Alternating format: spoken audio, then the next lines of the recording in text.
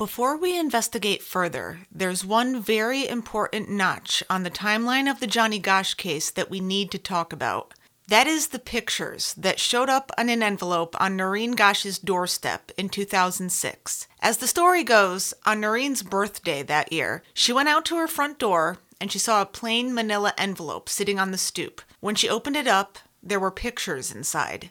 There was a picture of a young boy, resembling Johnny at the time that he was taken, lying on a bed sort of curled into a fetal position. He's shirtless, he's gagged, his wrists are bound behind him, and his feet are bound. There's another picture of 3 boys lying on a bed, each bound and gagged.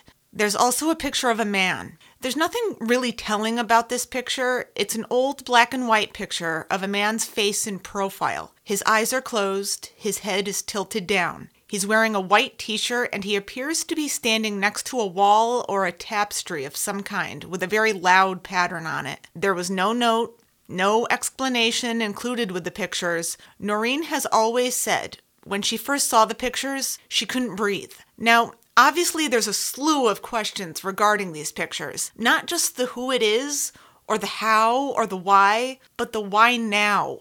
This was 2006 when these pictures suddenly appeared on Noreen's doorstep, just about 24 years since the day Johnny disappeared. Those are the questions that we're going to explore today. And before I get started, I have to say thank you to everyone who's been listening and reaching out to me over the past few weeks. I've been receiving a number of emails providing me with links, telling me personal stories. I'm going through each one, trying to get back to each one of you as promptly as I can. Some of the perspectives that I've read through have been so astonishing, uncovering layers that I didn't even know existed. So I ask you to please keep that coming. If you know something, say something. I always give out our contact info at the end of each episode. There is no law of nature that says Johnny Gosch's case has to remain forever a cold case. If we keep finding new information, maybe we can eventually bring it to a close. So, with that said, today we are going to talk about the pictures, allegedly of Johnny, that surfaced decades after his disappearance.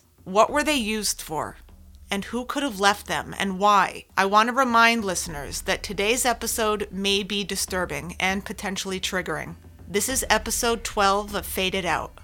I'm Sarah Dimio.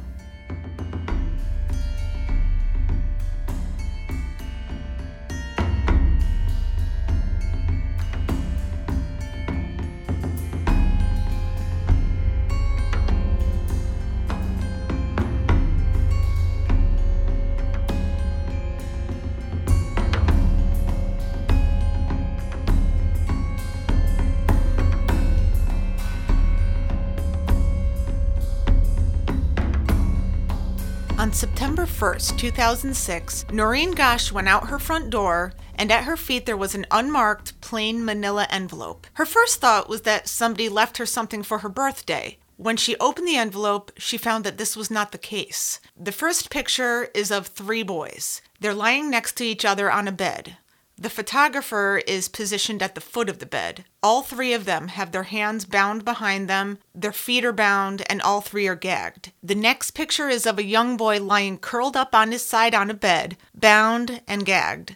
In this instance, the photographer seems to be standing over the boy. Noreen has said that there's no doubt in her mind that this boy is Johnny. There's also a black and white picture of a man in profile. Now, it is possible that the man was dead when this picture was taken, because his eyes are closed, his head is tilted down, and he appears to have something around his neck, almost as if he was hanging. Noreen created a website, johnnygosch.com, and shared the pictures on there. It is still an active website. You can still see them there today. As far as websites go, it's pretty rudimentary. The layout and the design look like something you would see in 2006, or even long before that. The picture of the one boy by himself has something unique about it. If you look at the picture on johnnygosch.com, you'll notice a very faint marking on the boy's upper arm. The website points this out as being the brand, the Rocking X, that all the boys who were kept at that house in Colorado had burned onto them. But there's a big problem with that. If you find that picture on other websites about Johnny Gosch, you'll find a much clearer color version of the picture. And in those cases, the brand is not there. So that would suggest that the brand was added to the picture afterwards. One would have to assume as an attempt to link the picture specifically to the pedophilia ring that operated out of that house. And that's a problem because that's how misinformation starts and how credibility becomes questionable. The picture of the 3 boys on the bed is also up on JohnnyGosh.com. On the website, Noreen states that the boy on the far right is her son Johnny. She also states that the boy in the middle is David Leonard Johnson, who was born on May 2nd, 1972, and was abducted on April 1st, 1985, out of Linwood, Washington. She says that she made contact with Patricia Johnson Home, David's mother, who confirms that that is David in the picture. As for the boy on the left, there's no name posted, but it says that he went missing out of Seattle, Washington. Now, there's a lot of problems with this explanation, and I'm going to start with the most pressing one. According to Wikipedia, on September 13th, 2006, almost 2 weeks after Noreen received these pictures, an anonymous letter was sent to the Des Moines police, which read, quote, "Gentlemen, someone has played a reprehensible joke on a grieving mother. The photo in question is not one of her son, but of 3 boys in Tampa, Florida, around 1979 or 1980. Challenging each other to an escape contest. There was an investigation concerning that picture made by the Hillsborough County, Florida Sheriff's Office. No charges were filed, and no wrongdoing was established. The lead detective on the case was named Zalva. This allegation should be easy enough to check out." End quote. Nelson Zalva had worked for the Hillsborough County Sheriff's Office in Florida, and when he was contacted by the Des Moines police, he was able to confirm that those details were accurate. Zalva said, quote, "I interviewed the kids, and they said there was no coercion or touching. I could never prove a crime." End quote. Noreen still remains that Johnny is one of the boys in that picture. But basically, what you have here, as far as I can see, is that a creepy relative or neighbor gave these 3 boys from Tampa the idea to have this escape contest. Tied each of them up, because it was done by somebody, and then photographed them as they were having this contest. So that's the biggest discrepancy with the claim that Johnny Gosh or David Leonard Johnson are 2 of the boys in the photo. Another problem is with the dates. David Leonard Johnson went missing on April 1st, 1985, when he was 13. Johnny Gosh, as you know, went missing on September 5th, 1982, when he was 12. And according to some information I've read, Johnny was 5'7", so he was already tall for his age, and presumably he would have gotten taller by at least 1985 for David Leonard Johnson to be in the picture too. The boys in this picture look younger and smaller, like none of them could be older than 10, maybe 11. And the last problem is with the picture itself. I may not have been around in the 70s, but I've certainly seen enough fashion from that time and enough physical photographs from then to know what a picture from the 1970s looks like. The boys each have, I want to call it kind of a shaggy haircut, which was popular in the 70s. Their clothes look like they were made in that time, and the actual photo has a reddish sort of tint to it, that aged type of filter that you would only see in a photo from that decade, but not beyond that. Here's a clip from the documentary Who Took Johnny, in which Noreen speaks about the pictures that were left for her that day. I could not get my breath, and I thought I was going to pass out at seeing my son like that. And if you look closely at this one, over in this area there's dark pigmentation. It is not a shadow. That is the birthmark that Johnny had. It was always up in that area of his chest. Those photographs are my son, and it matters not to me if people think it isn't Johnny. We know that it is, and the West Des Moines police are mistaken. When I spoke to director David Bielenson, I asked him his take on the pictures too. In 2006, when that envelope of pictures showed up at Noreen's door, does she have any idea who left her those pictures? I think she has different ideas. On who that person could be. That's another point of contention. There are people who say there's no way the pictures are not Johnny. Some of them Noreen says are him. There were some of the pictures that were supposedly investigated as part of another case that a detective claims were kids goofing around and, some creepy uncle taking pictures of them. But that only represents some of the pictures. It's an entire treasure trove of pictures. And what's interesting about the pictures is it's child pornography, those pictures. Yeah. So the only kind of child pornography that you could classify as child pornography, but, we obviously wouldn't get arrested for showing it on television, but that's essentially the category that falls under. Yeah. So, and in those pictures, the kids are either being paid with candy or toys or money to take these pictures for someone who, a family member, relatives, cousin, someone who knows them, who they feel comfortable with, knowing that they can goof around and do this. Or, in some instances, the kids are clearly under duress. In some capacities, they're being forced to do it or not, that they're just not good enough actors to show some of the faces that they're making in some of those pictures. Right. So, again, if it's Johnny or if it's not Johnny, it's depicting a world and a problem that we have with child pornography. As I scroll through JohnnyGosh.com, I see that there are more pictures collected from over the years. They're all of young boys, bound, gagged, sometimes in different positions, often shirtless, often gazing helplessly into the camera. Now, I don't know if these pictures were sent to Noreen or if these are just pictures that she found through her own research. I also can't necessarily say with any kind of certainty if any of these boys are Johnny. Here's a clip of Johnny's dad, John Sr., in Who Took Johnny, who, after looking at the pictures, does not believe that any of these boys are his son. First of all, there's no birthmark on his chest, and the picture does not even look like him. His feet were much larger than that even when he was kidnapped, so your feet, even if you've lost a lot of weight, still stays the same length. So. However, there is one picture here that I'm on the fence with. There's a picture of a boy. He's not in bondage or anything like that. It's a picture of his face. It's not a great picture. His eyes are very dark, half closed, and he appears to be almost grinning.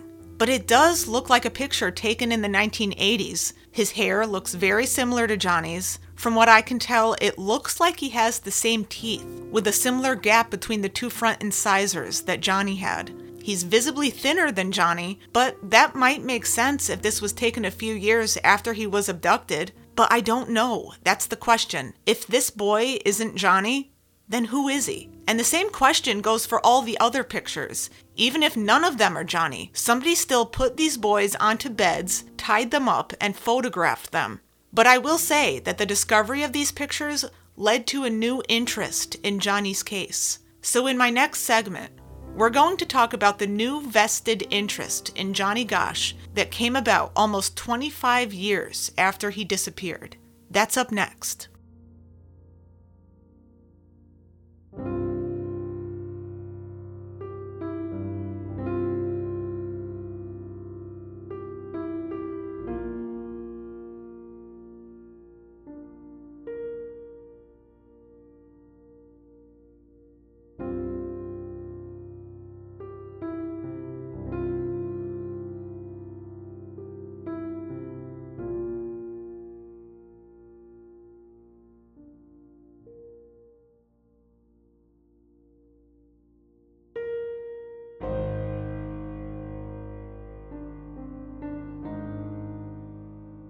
After Noreen discovered an envelope containing photos of young boys, bound and gagged, which was left on her doorstep in September of 2006, it was considered to be new evidence in the Johnny Gosch case, and it reignited an interest in the case that hadn't been seen in years. Here's a report from Action 3 News in Omaha, Nebraska. Breaking news.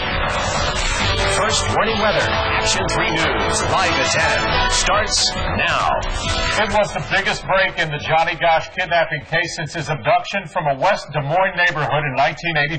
Good evening, everybody. I'm Greg Peterson. And I'm Deborah Ward. Two pictures left at his mother's front door show a boy she believes to be her missing son. But a third picture, one Noreen Gosch says came in the same envelope, could be even more important. It's exclusive information you'll only see here. Action 3 News reporter Dave Roberts is live. September 5th, 1982. Johnny Gosch was delivering newspapers in his West Des Moines neighborhood, kind of like this one, when someone allegedly kidnapped him. Now, investigators believe this man holds the clues to his disappearance. Nobody knows who he is, but his photograph was left on Johnny's mother's front step, along with 2 other photos that she believes to be her missing son. I looked at that picture and I could hardly breathe. I could hardly get my breath. It upset me that much. The pictures, Noreen Gosch says, are of her missing son, Johnny. The whole thing is just like a nightmare. I mean, nobody ever expects anything like this in their lifetime. Well, in particular in this case, this is the biggest break I ever got. Working the case as a private detective, former New York City policeman James Rothstein believes Johnny Gosch was kidnapped by a child prostitution ring. This proves what we've been working on for the last 2 years was factual. See, these pictures are what are known as trophy photos. They take these pictures so that they can show, and the brand, so they can show it was their kid. Trophy photos of a boy they believe to be Johnny. They're similar to pictures Rothstein discovered during other kidnapping investigations. There have been other cases where we have seen photos of kids when they're first abducted. What's your instinct on this? The pictures are real. The pictures are real. That is my son. We spoke with Noreen in West Des Moines at the site of Johnny's kidnapping. I looked at how tight they've got that gag pulled. She calls the photos the biggest break since Johnny's abduction in 1982. This proves what I've been saying all along, that Johnny was taken by somebody organized. This photo in particular raises the most questions. Noreen says it came with 2 photos of Johnny. Rothstein believes he's the key to the 24-year-old missing child case. Could he be a link to Johnny? Definitely. That's the information we have. Information Rothstein says comes from someone with connections to the child prostitution ring he believes kidnapped Johnny. It's the same person who Rothstein thinks helped Noreen get the photos. The information I'm getting that he's one of the hips, one of the people who's responsible for this. The grainy picture quality makes it hard to determine the man's identity, so Rothstein plans to rely on his contacts. I do have somebody right now that's going to be approaching a guy in this underground to see if we can get ID on him. There is renewed interest here where there has not been any for a long, long time. Does that give you hope? Well, I hope to God they're going to do something. It's time. It's time. West Des Moines police have sent the photos off to labs to be analyzed. Meanwhile, Noreen hopes to solve this case soon, hoping the same person who gave her these photos provides more insight surrounding her son, Johnny's fate. I think that this is the tip of the iceberg. I think there's probably more to come. I just don't know what it will be or how it will come to me. In the 3 years that I've been covering this cold case, this has been the hottest lead. Now, Rothstein believes that someone risked their life to bring these pictures into the limelight. Reporting live, Dave Roberts, Action 3 News. People were suddenly talking about Johnny again. The case didn't seem dead in the water anymore. Suddenly, after years of no new information, it looked as though there might be some kind of a break in the case. But there's a problem that you have to be wary of anytime there's that level of breaking news. And that is the risk of networks who attempt to sensationalize the story and keep retelling and retelling the same information over and over to stretch the story out for longer. Here's a report from HLN that aired in 2011, 5 years after the pictures first surfaced. Every day, 2,300 people go missing in America. They disappear, they vanish. Their families are left waiting and hoping, but never forgetting. And neither have we. 50 people, 50 days, 50 nights. We go live spotlighting America's missing. Girls and boys, mothers and fathers, and grandparents. They're gone. But where? Tonight, September 1982, a 12-year-old paperboy, Johnny Gosch, wakes up early to deliver Sunday morning papers. His route in Des Moines, Iowa. He never comes home. His wagon is found just 2 blocks from his home. It's still filled with the morning papers.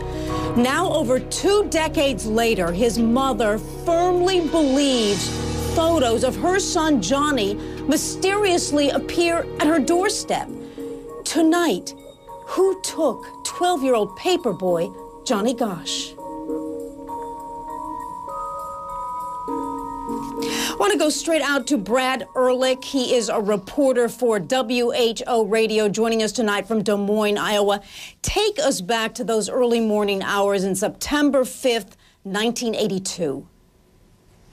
It was pre-dawn that Sunday morning as Johnny Gosch woke up, as you usually did on Sunday mornings, to go pick up the paper just a couple blocks away where the Des Moines Register had a large drop-off for all the paper boys in the neighborhood to pick up their newspapers and deliver them. So a little bit before 6, 12-year-old Johnny, who, by the way, is taller than most people in his class and looks just a little bit older, goes out to go pick up his papers. Paper boys at the scene do see him there go and pick up the papers. But after that, things do get just a bit sketchy. What happens next is he continues to, what happens is a blue car, what one witness says is a Ford Fairmont, two-tone, blue or black, pulls up to ask directions from Johnny. From that point, the car whips around, talks to an adult to finish off the directions, and supposedly leaves the scene. And that is where the trail goes cold. It picks up just a little bit later when the phone starts ringing off the hook at John and Noreen Gosch's home, because people in the neighborhood in West Des Moines, a quiet suburb just west of downtown, are wondering where their Sunday paper is. So John picks up his shoes, gets the dog, heads out, and just 5 blocks away finds a radio flyer wagon filled with the newspapers, and Johnny Gosch nowhere to be seen. And that was the beginning. Natisha Lance, take us back out to that street corner where that wagon was and that 12-year-old boy. How far away was it from Johnny Gosch's home? Well, it was just 5 blocks away, according to police. And there were 2 brothers who were there who witnessed Johnny speaking to this man in the car. Johnny then came back and spoke to the adult carrier who was also there to deliver papers. And the car came back around and also spoke to this adult, asking for those directions again. Now, when these 2 brothers had walked away, they came back 10 minutes later. Johnny wasn't there, but the wagon was still there. Now, another thing, there was a neighbor who was inside their house that morning. They were in the bed. And they say that they heard a loud muffler from a car, allegedly from the same car, the two-tone car that was just previously described. He looked out the window. He saw a man in the car, but there was no Johnny who was inside that car. Police do not know if this car was connected to the disappearance of Johnny, but it is one of the things that has been going along with this case as suspicious.